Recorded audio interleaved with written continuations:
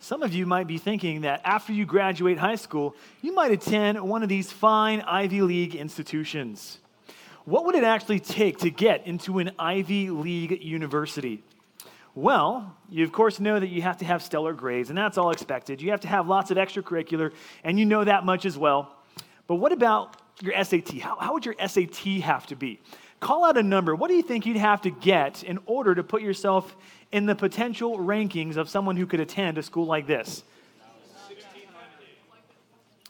If you got a 1580, you would be in the top 25% of potential candidates to attend an Ivy League university. 1580. I mean, you all said 1,600, which, I mean, you might as well. If you're going to be in the top 25% and it's a 1580, that means I don't know how much higher you'd go with the perfect score. But what about an ACT? Give me the number for ACT. 35. That's exactly right, 35.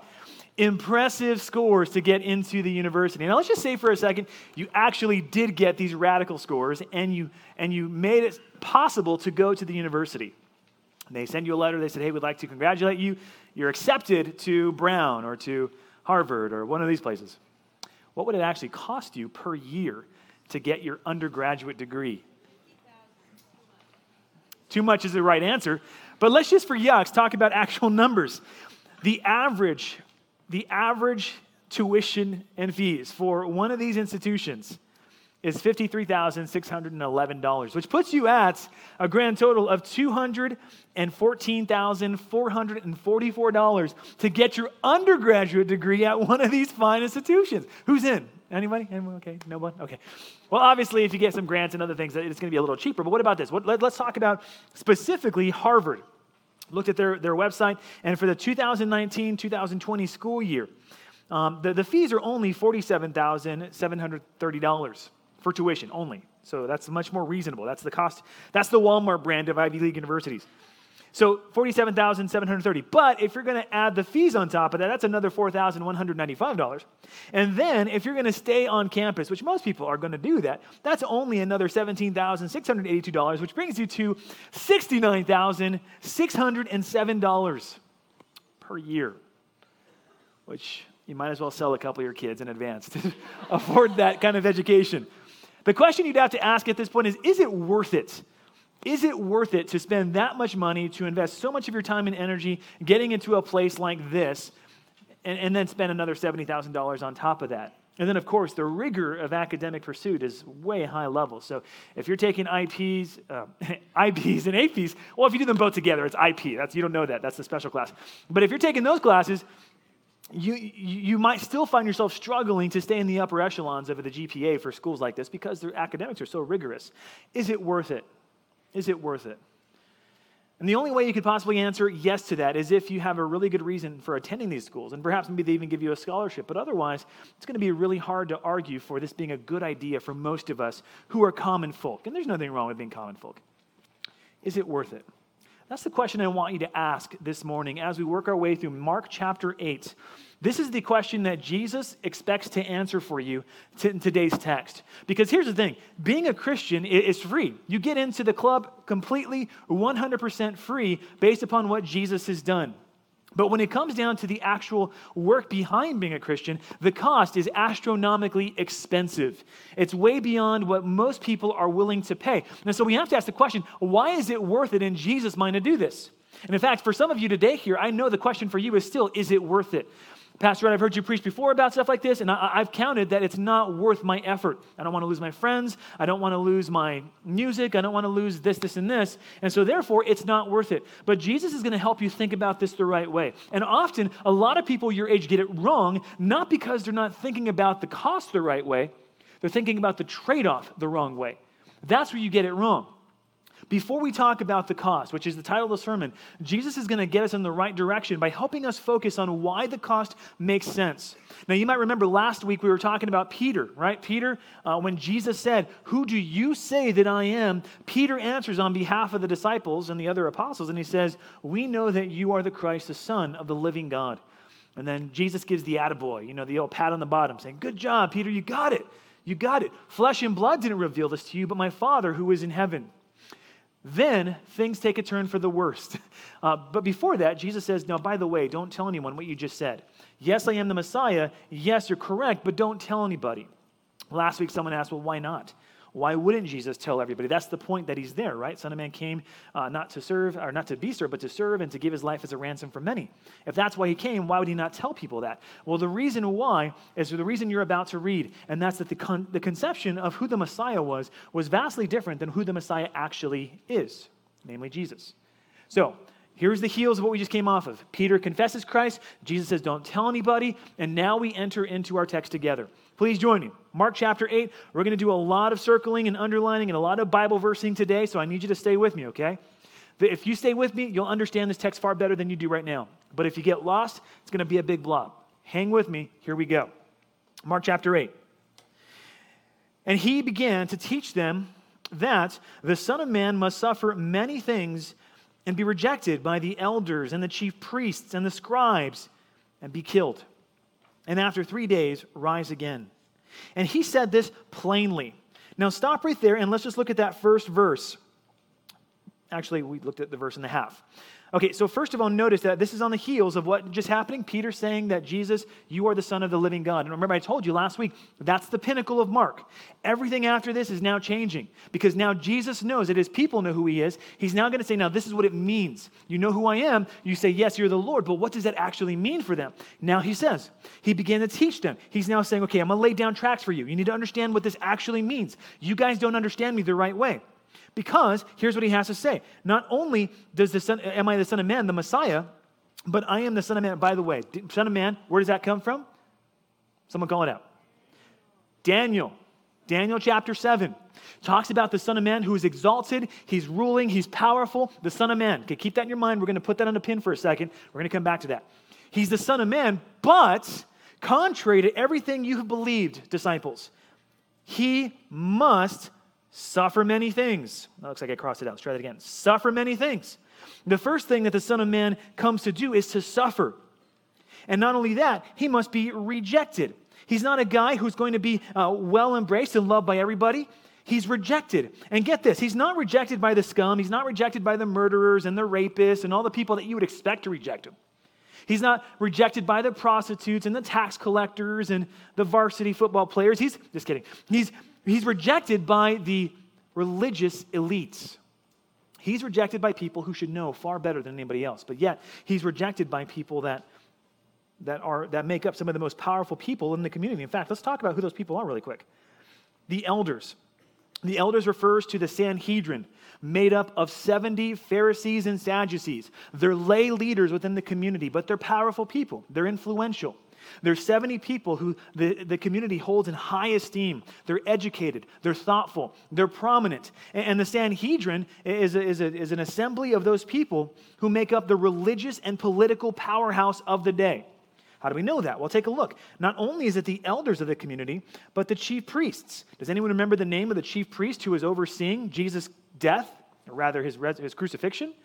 You have two guys who are named, Annas and Caiaphas. These two men represented the family of chief priests. And so not only were the elders there, but the powerful, high-ranking chief priests. And not only that, you have the scribes. Pop quiz, who are the scribes? I've said this before. Scribes were the experts of the law. And I said to you that he's a lot like Rob Kelly, our resident lawyer. Scribes are experts of the law. They would be part of the Sanhedrin in order to say, yes, you're understanding the law correctly. As far as we know, this is what you should do with someone who commits these kind of violations. And so the elders, the chief priests, and the scribes all band together to form what is called the Sanhedrin. Good, I'm glad you're listening over here. Someone said that. Sanhedrin. So the powerful religious people of the time reject Jesus. And then not only that, Jesus says, I gotta suffer, I gotta be rejected, and then I gotta be killed. It's not enough that they simply put him aside, but they're going to murder him. And then at this point, I'm guessing the apostles no longer hear him because I don't think they even brought up the question about coming back to life again 3 days later. And so what you have in this first text here is Jesus really radically shaking the foundations of what they used to believe. Because here's the thing, young person. You and I look at this text and say, well, it's obvious Jesus is supposed to die and rise again. We know that. You've heard that from preschool. But here's the problem with that. Why did everybody miss this? Why did everyone suddenly just not see this plain reality for us? And that's what it says here. Jesus said this to them plainly. He's not using parables. He's not using analogies. He's saying this in plain, broad daylight. Why did they miss this? Why did all the Pharisees and all the Sadducees and all the religious, how did they miss this? Were they that dumb? Well, part of it, as we said last week, has to do with the fact that spiritual awareness and spiritual sight comes from God himself. He has to open their eyes. But let's think about this for a second. In all the Old Testament, like even the Son of Man, Daniel chapter 7, it talks about a Son of Man who's high and exalted, a ruler. Think about all the Messianic texts that you and I both know about. What do those Messianic texts generally teach? Talks about a coming one who is strong, he's mighty, he's powerful. He's a military leader, he's a political leader. In Christmas, we talk about the government shall be upon his shoulders. He'll be called the Son of God, mighty counselor, wonderful counselor, mighty God. He's exalted, he's high, he's lofty. So it's not surprising then that when the Jews saw Jesus, he doesn't fit that description. He's the exact opposite of what we're looking for. He comes in riding a donkey. He's not stirring up controversy with the Romans. In fact, he's paying taxes to them. He's not doing anything we expect. And so therefore, he cannot be the Messiah. If you look throughout your Bible, what you'll notice is two prominent figures that are predicted. The first figure is the Messiah himself, but there's a second figure called the servant, the suffering servant. The prominent figure of the Messiah is seen as the one who would conquer, who would rule, and who would reign. Everyone understood that. This second fuzzy figure here, called the suffering servant, we were less sure about. They were less sure about what he would actually do and what his role and purpose was, which is why for these guys, they weren't expecting suffering servant. They were expecting mighty Messiah. Do you see what the problem is here for them?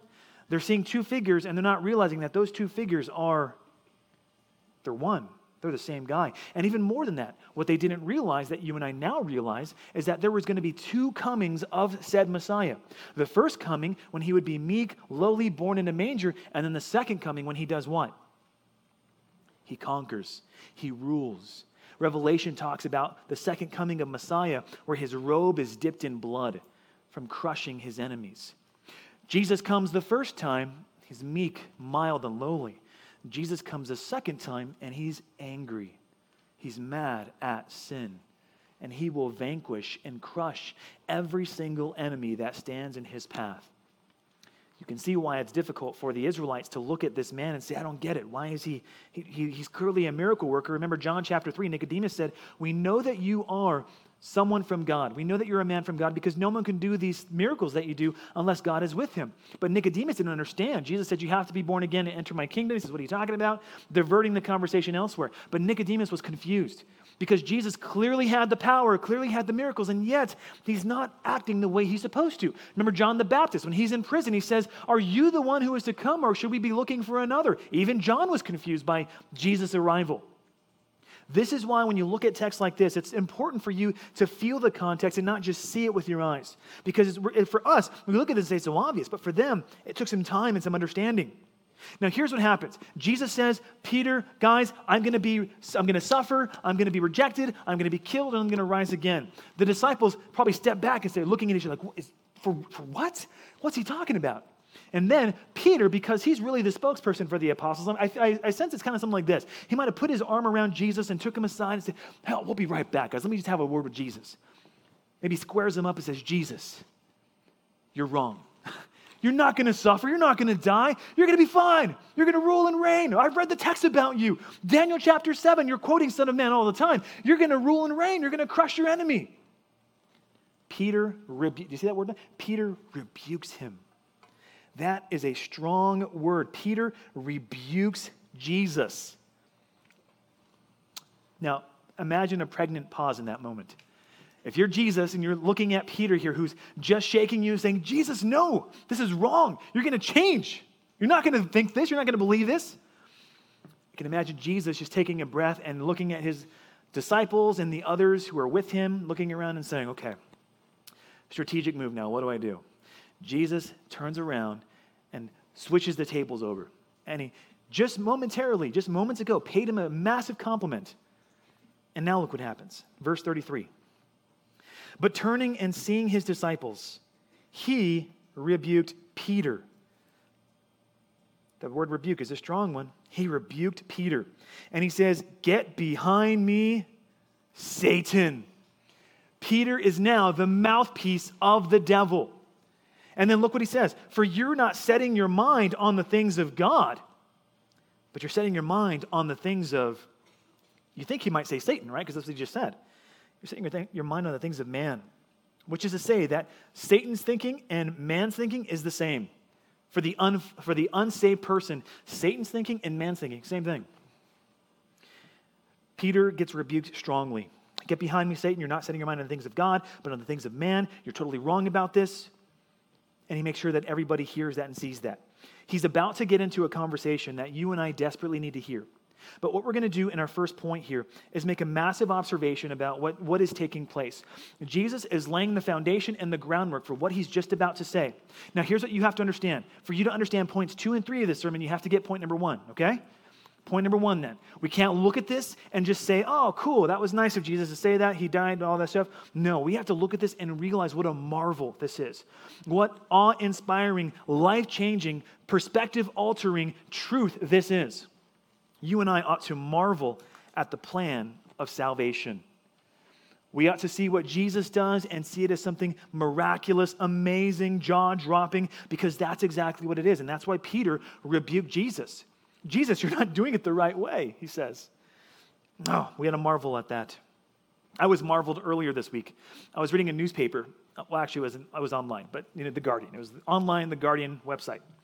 And I came across this headline that blew my mind. It made me marvel because it feels like science fiction. I used to think that Back to the Future was like the super cool science fiction-y movie, but I think we're living in the future right now. Here's why. I came across this article that says, scientists may have crossed ethical line in growing human brains. Okay, now here we go. That alone sounds intriguing, right? But let me give you a reason why you ought to marvel at this. They're concerned that they're crossing ethical lines because the lab brains that they're growing are showing signs of sentience, awareness. The kind of sentient awareness that a newborn baby in a mom's belly might have. Brainwaves suddenly spiking and showing activity. Did you hear? It's a lab-grown brain. Tell me we're not living in the future. That's amazing. And here's the ethical dilemma. If these brains are sentient and aware, can they feel pain? And if they can feel pain, do we have any right to destroy them when we're done testing them? Put that in your textbook and read it. I caught myself. I caught myself. Think about that for a second. So this is mind-blowing. This is the future. We're living it right now. And this is the kind of stuff that just makes your jaw drop and say, wow, what are we doing? You can look it up. It's on The Guardian. It doesn't go into a whole lot of detail, but it's fascinating, really. But here's the thing. When we marvel at the plan of salvation, when we don't marvel at the plan of salvation, because we're not understanding it the way we're supposed to. I want to point out one little word that you read but may have passed over quickly. Jesus said, here's what M-U-S-T. Here's what must take place for me. And we're going to look at those musts really quickly. Rapid fire. Must. Jesus must suffer. I said that. In fact, let me just give you all 4 so you can write them down quickly. Just put Jesus must and then put those 4 things down. He must suffer. He must be rejected. He must be killed. He must rise again. This is the must of salvation. We're about to get real musty in the next few verses here. The musts are important because it's not that Jesus should do this. It's not that Jesus even will do this. It's Jesus must do this. This is the word, it is necessary. It's the word that conveys this is something that cannot be broken. It has to take place. Why? Well, because Jesus understood that God the Father foretold this. This was something God planned and it was going to take place. Where was Jesus? Ow, I got a splinter. Where was Jesus looking to understand this fascinating reality? It's not coming out. This fascinating reality. Jesus was a student of the Old Testament, and there's a couple texts he might be looking at to really get this. But I submit to you that really, this is painful. What he's really looking at is one particular text. You ready? We're going to go there together, and we're going to go rapid fire, buckle your seatbelts. We're going to look at Isaiah 53. We're only looking at 10 verses really quick, but all of these musts, keep these musts in mind, because these musts are what he's looking at in the text of Isaiah 53, saying this is what has to happen for me to do my job well, for me to follow God's plan. Here we go. Isaiah 53. Keep an eye out for these 4 musts, okay? Here they go. who has believed what he's heard from us, and to whom has the arm of the Lord been revealed? Okay, so first you have an insight. Isaiah, writing 700 years before Jesus, says, okay, when the Messiah comes, or rather the suffering servant comes, who's going to believe him? Who's going to understand that the arm of the Lord, the salvation of the Lord, is actually here in this man? Why? For he grew up before him like a young plant, and like a root out of dry ground. He had no form or majesty that we should look at him, and no beauty that we should desire him. These are the humble beginnings of the Messiah.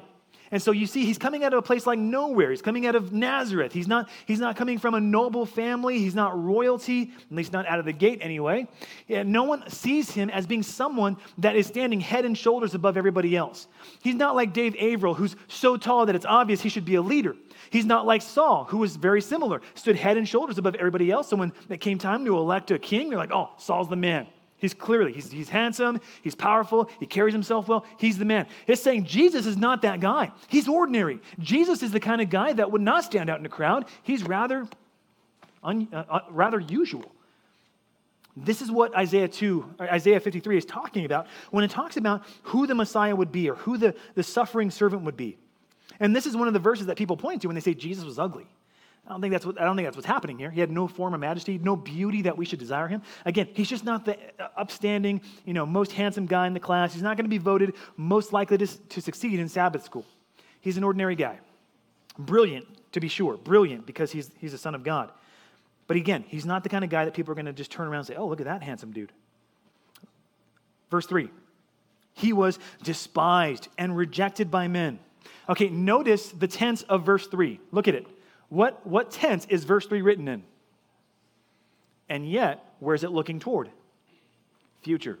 Future prediction written in past tense. Why? Because God's word is so strong and so sure that it might as well be past tense. If he writes it, it's done.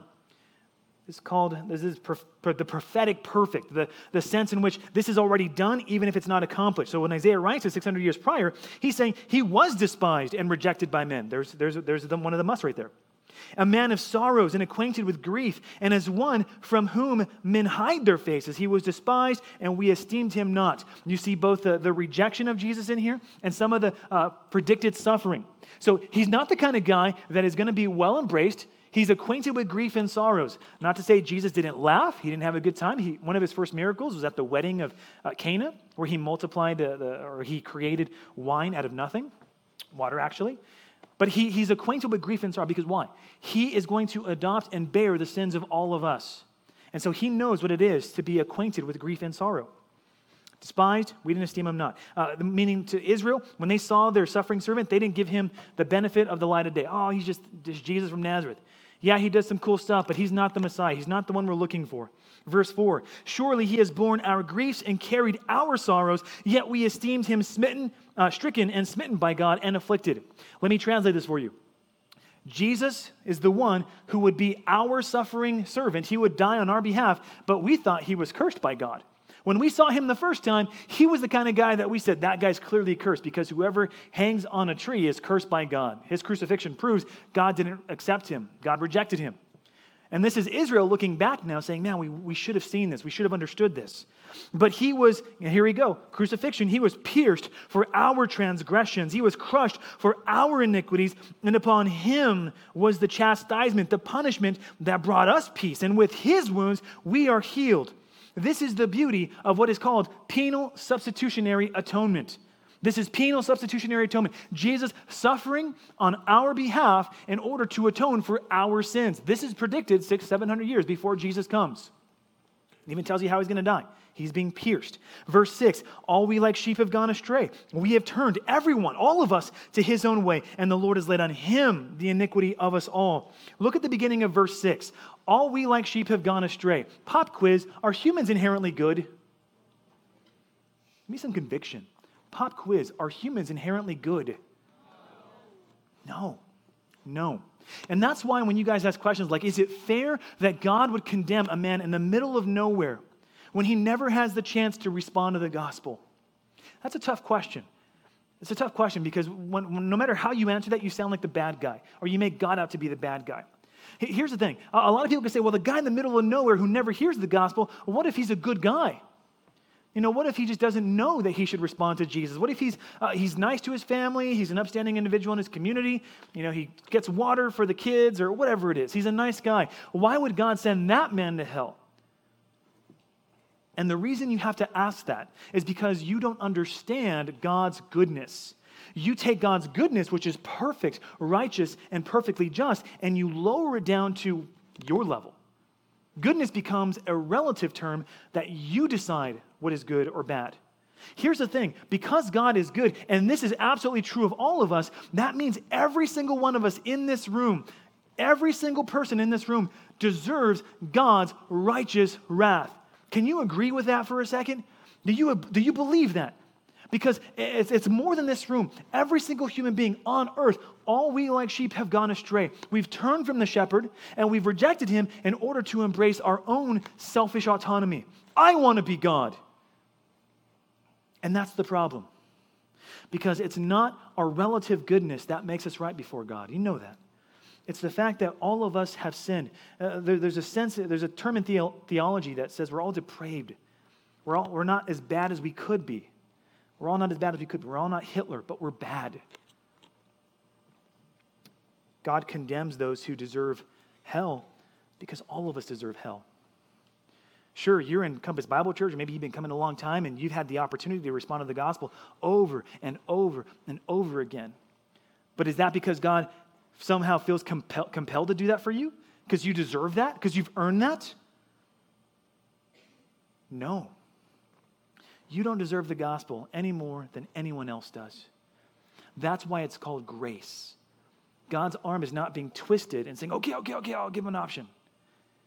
God, by his own goodness, his own free will, God's the only one who has free will. And even then, he's compelled to be free according to his perfections. He offers you the gospel merely out of his goodness and grace, not because he has to, you understand, because then it's no longer grace. And just because you have the offer of the gospel and the guy in the middle of nowhere doesn't, does that make God bad? No. It just means that you have seen God's grace and you have the option to respond where so many people do not. But make no mistake, you and I and that guy in the middle of nowhere all deserve God's righteous wrath because all we like sheep have gone astray. He was oppressed, he was afflicted, yet he opened not his mouth. Like a lamb that is led to the slaughter, and like a sheep before its shearers is silent, so he opened not his mouth. He's quiet. The lamb represents innocence and purity. He sits there being sheared, his clothing being ripped off. You remember Jesus had his clothes ripped off, had his beard ripped off, and he's being prepared to suffer and die. And Jesus, of course, he raises up his angelic army and crushes the enemy. No, he doesn't. He stays there, and he's silent as he waits for the judgment from Pontius Pilate to condemn him. And by oppression and judgment, he was taken away. This wasn't a just judgment. It was a kangaroo court. By oppression and judgment, he was taken away. And as for this generation, who considered that he was cut off out of the land of the living, stricken for the transgressions of my people? And they made his grave with the wicked and with the rich man in his death, although he had done no violence, and there was no deceit in his mouth. No deceit in his mouth. Do you remember when Jesus was standing before the Sanhedrin, or the religious authority? It wasn't the Sanhedrin at the time. He said, which of you accuses me of sin?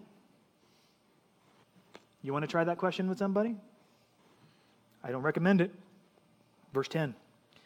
Yet it was the will of the Lord to crush him. Feel that. It was the will of the Lord to crush him.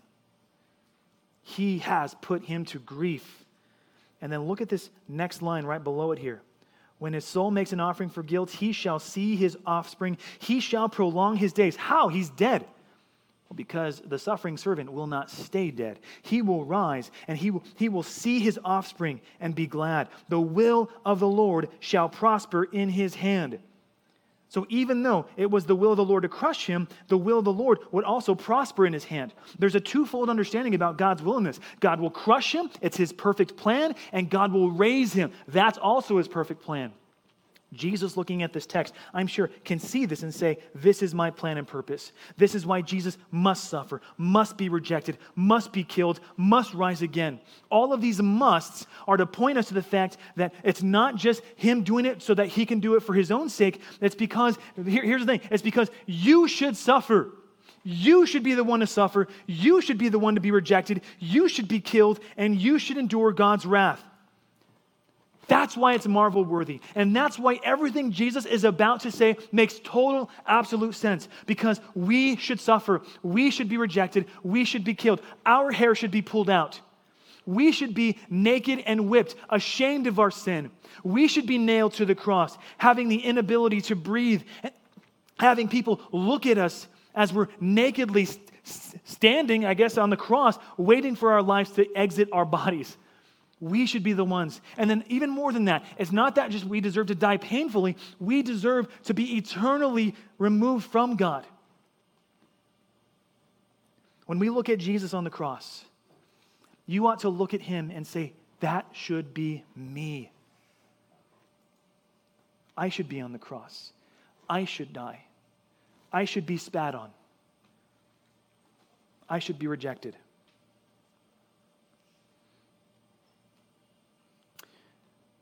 Jesus didn't die for his own sake. He had no sin to deal with. He died for our sake. It should be us up there. Now, the next 2 points are going to go rapid fire. But you have to start here. This is where we start when we look at the Christian life. Jesus paying the ultimate price to gain the ultimate bride. And that's where you and I fit in.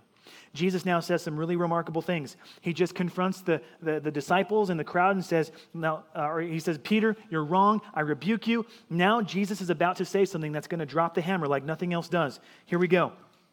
Calling the crowd to him with his disciples, he said to them, now this is everybody. So you got two people here, the crowd and the disciples. He's talking to anybody. He's talking to his own Christian followers, his believers, and he's talking to the crowd, everybody who would listen. And he said this, if anyone would come after me, let him, two things, deny himself and then take up his cross and follow me. Okay, so here's what's happening. The words follow me and come after me, they're the same. Those are the same words. So he's saying, if anyone would follow me, let him deny himself and take up his cross and follow me. Sounds a bit weird to say that. But what he's doing here is he's creating a sandwich. Following me looks like this. It's taking up your cross, being willing to die, and then and rejecting or denying yourself. Those two pieces of meat sit in the follow me sandwich, okay? We're going to come back to that. That's his major thrust. You want to follow me, Peter? You want to follow me, disciples? Here's what it looks like. Stop following yourself, deny yourself, take up your cross, and do what I do. That's essentially what he's saying. And then he offers 4 reasons why this makes sense, okay? So unbeliever, this is for you. Believer, be reminded about what you're called to. You ready for this? 4 reasons why you should do what he says. He says in verse 35, 4, whoever would save his life will lose it. But whoever loses his life for my sake and for the gospel's will save it. Now I want you to notice 2 things there. My sake and the gospel's. We're going to come back to that. He says, 4, verse 36, what does it profit a man to gain the whole world and yet forfeit his soul? 4, what can a man give in return for his soul? The fourth 4, we're going to say for point 3. But I want you to notice some things in this text. The primary thrust, follow me, looks like denying yourself and taking up your cross. That's a sandwich, right? He gives you 3 reasons in this text why that makes sense. But here's the thing. As Christians, we can't look at this and see anything less than the call to be faithful to Christ. This is what faith looks like. How's your faith? When we say repent and believe the gospel, that word believe, this is what that looks like. Believing in Christ means that you're willing to throw everything at him and say, Christ, I have nothing to bring to you. You tell me whatever to do. I am yours. This is not works-based salvation. This is, I understand. You are the master. I am the slave. Whatever you want of me, Christ, so be it. This is what belief looks like. Taking up your cross and following him. For whoever would save his life will lose it. But whoever loses his life for my sake and the gospel's will save it. Notice here, this is not the kind of following Christ that is just like, hey, I'm going to throw myself in front of a train and save my friends, and in that way, I'm giving up my life. That's not what saves you. If you, for some reason, become a hero, Maybe you save someone, in the process, kill yourself. You become the hero and you throw someone out of the train tracks, and yet you get obliterated by the train. That alone does not make you ready for heaven. When you die, God's not going to say, well, because you sacrificed your life for this other person, you get heaven. He's going to say, what did you do with my son? You had an opportunity.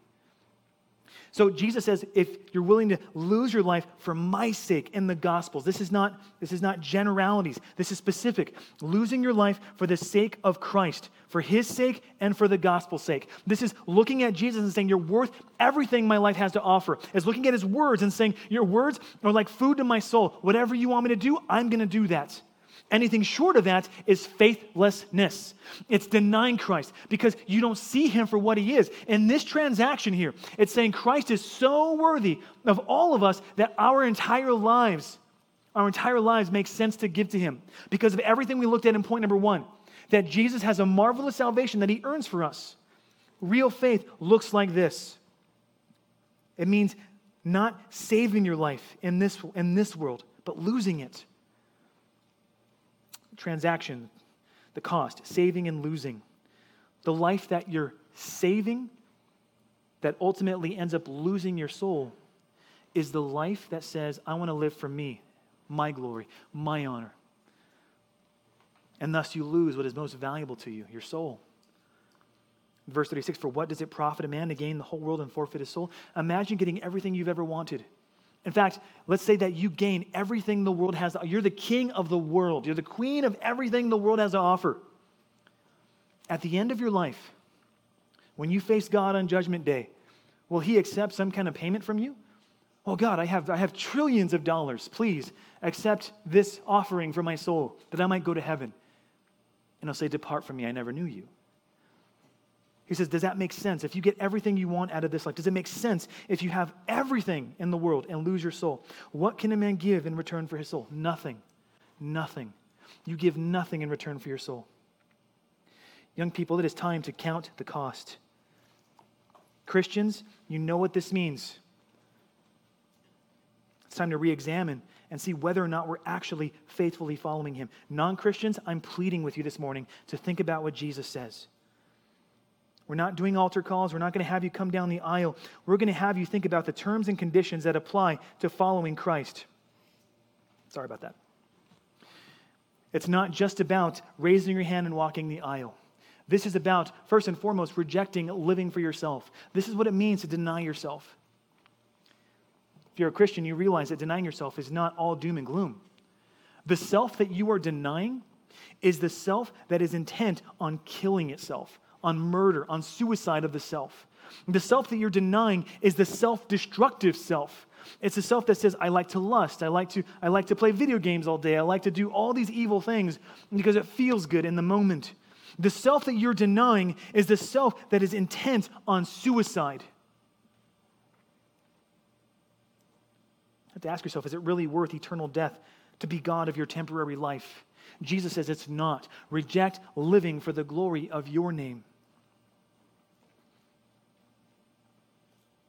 Jesus said it also includes a relationship to everyone else in your world. He says, if anyone comes to me and does not hate his own father and mother and wife and children and brothers and sisters, yes, even his own life, he cannot be my disciple. Whoever does not bear his own cross and come after me cannot be my disciple. Does God want you to hate your parents and your family? Of course not.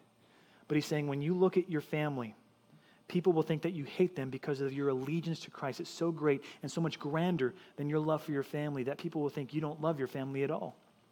Because you realize you're not living for this world. You're not living for the glory of self, for the glory of family. You're living for the glory of God. It also means to relinquish full control of your life. Taking up your cross means that you're suffering shame and reproach. In fact, taking up a cross, period, they knew what it meant to take up a cross. It means extreme, painful suffering. That's what it means to take up your cross. Jesus calls us to do this. This is not meant to be a fluffy, easy life of rainbows and unicorns. Jesus calls us to say, your will and not my own. Jesus calls us to daily consider the cost of being in Christ. Daily. This means, okay, so practically speaking, you open up your Bible. I don't want to read my Bible today. I'm bored. Jesus would say, die to yourself, take up your cross, follow me.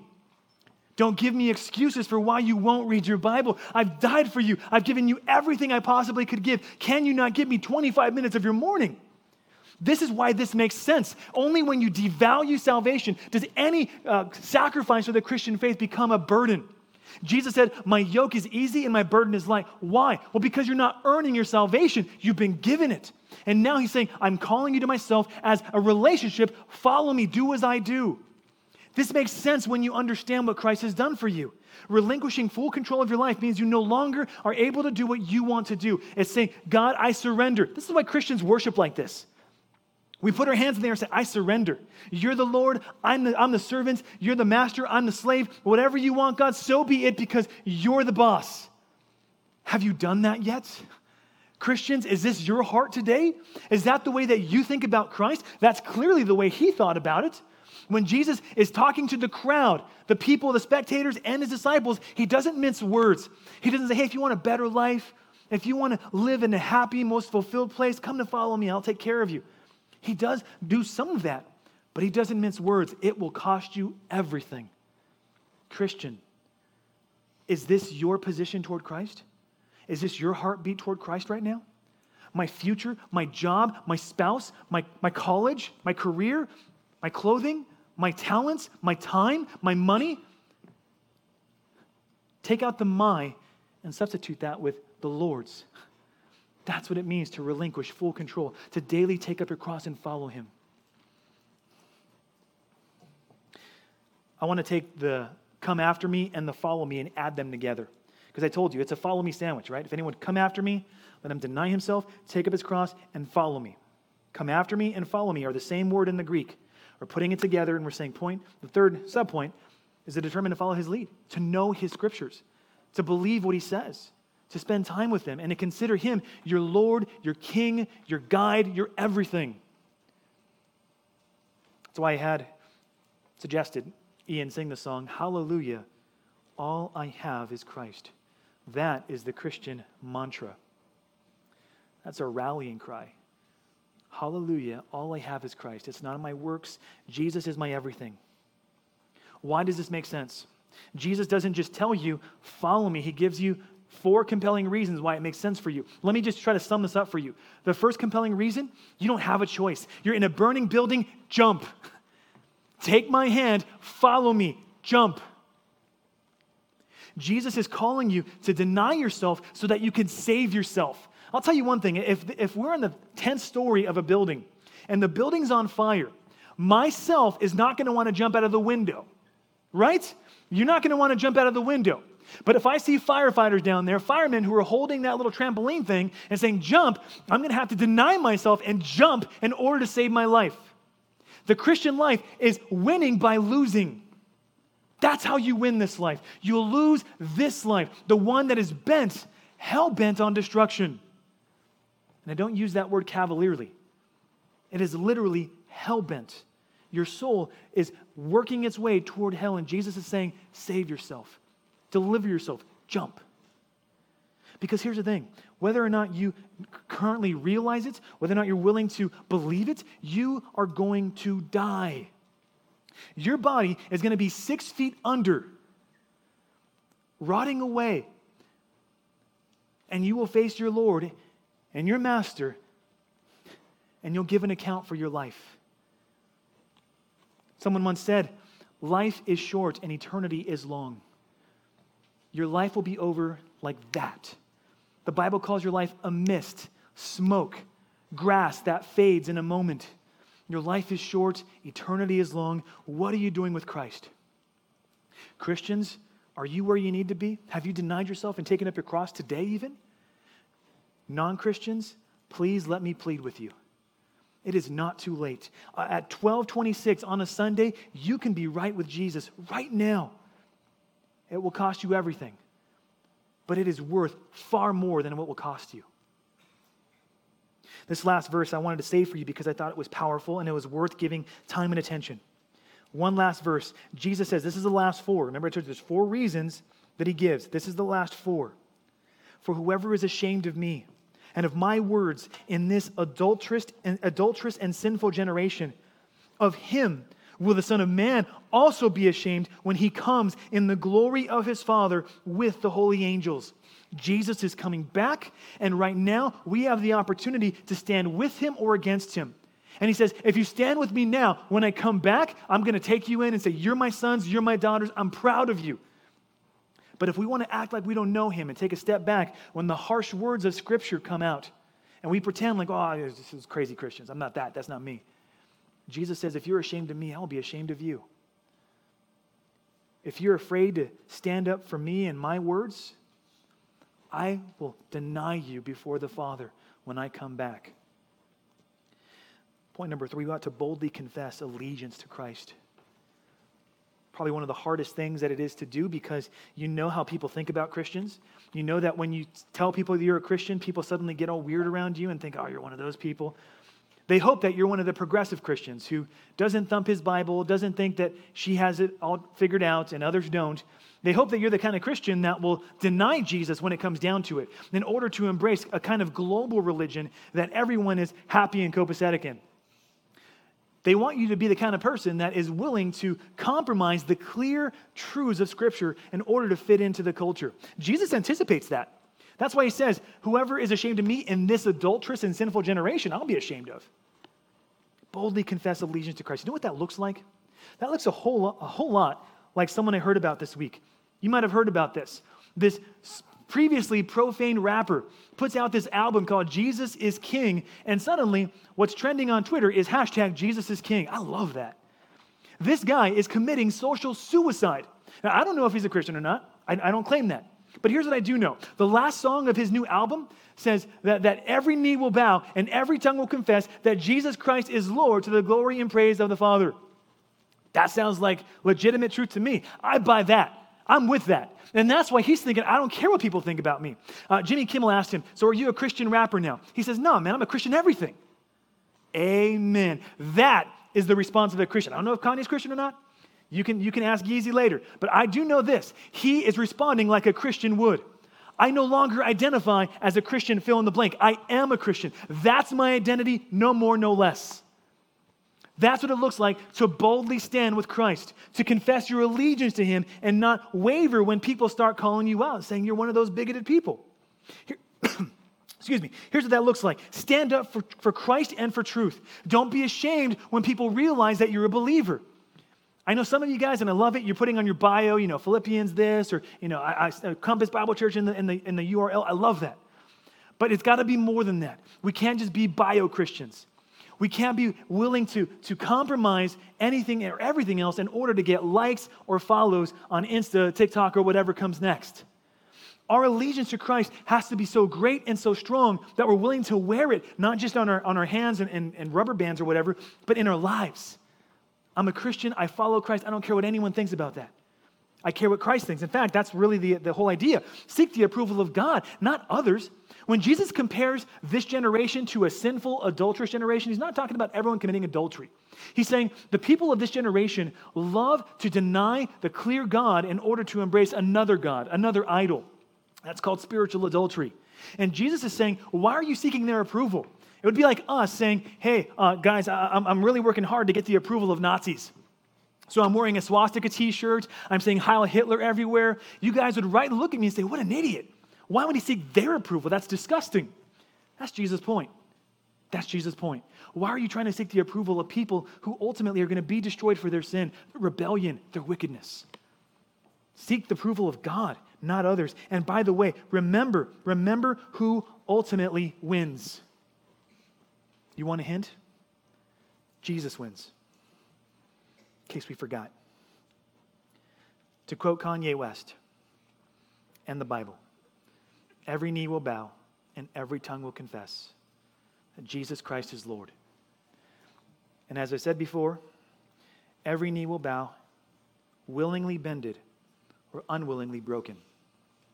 Jesus Christ is coming back, and he will vanquish his enemies. Tomorrow is the anniversary of a letter that was written by one of my personal heroes, and his quote is probably known by you. Here's a page out of his journal. that little section there that's underlined. That's the quote that everyone knows. He is no fool who gives what he cannot keep to gain that which he cannot lose. It's amazing. That's Jim Elliot, who, as many of you know, died as a martyr, bringing the gospel to a people group that, instead of receiving his offer of kindness, decided instead to kill him. There's a movie called The End of the Spear that tells a story where his son eventually would reach those people, and the gospel would eventually come to those people. It's an amazing story. In fact, I would encourage you to watch that movie this weekend. End of the Spear, Jim Elliot. Jim Elliot makes an astounding point, and this ought to be our calculation this morning. You are not a fool, young person, to give this life, to lose this life, in order to gain eternal life with Christ. This life is fleeting and ending, but the next life is perfect, it's better, and it's worth giving everything for. I beg you, non-Christians, please stop waiting. Today is the day of salvation, not tomorrow, not the next day. Today, you know this is true. Christians, are we living the way that God has called us to? Have we died to ourselves in order to live to Christ the way that we should? How's your Bible reading? How's your prayer time? True faith looks like what we just read. Dying to self, taking up our cross, and following Christ. Let's pray.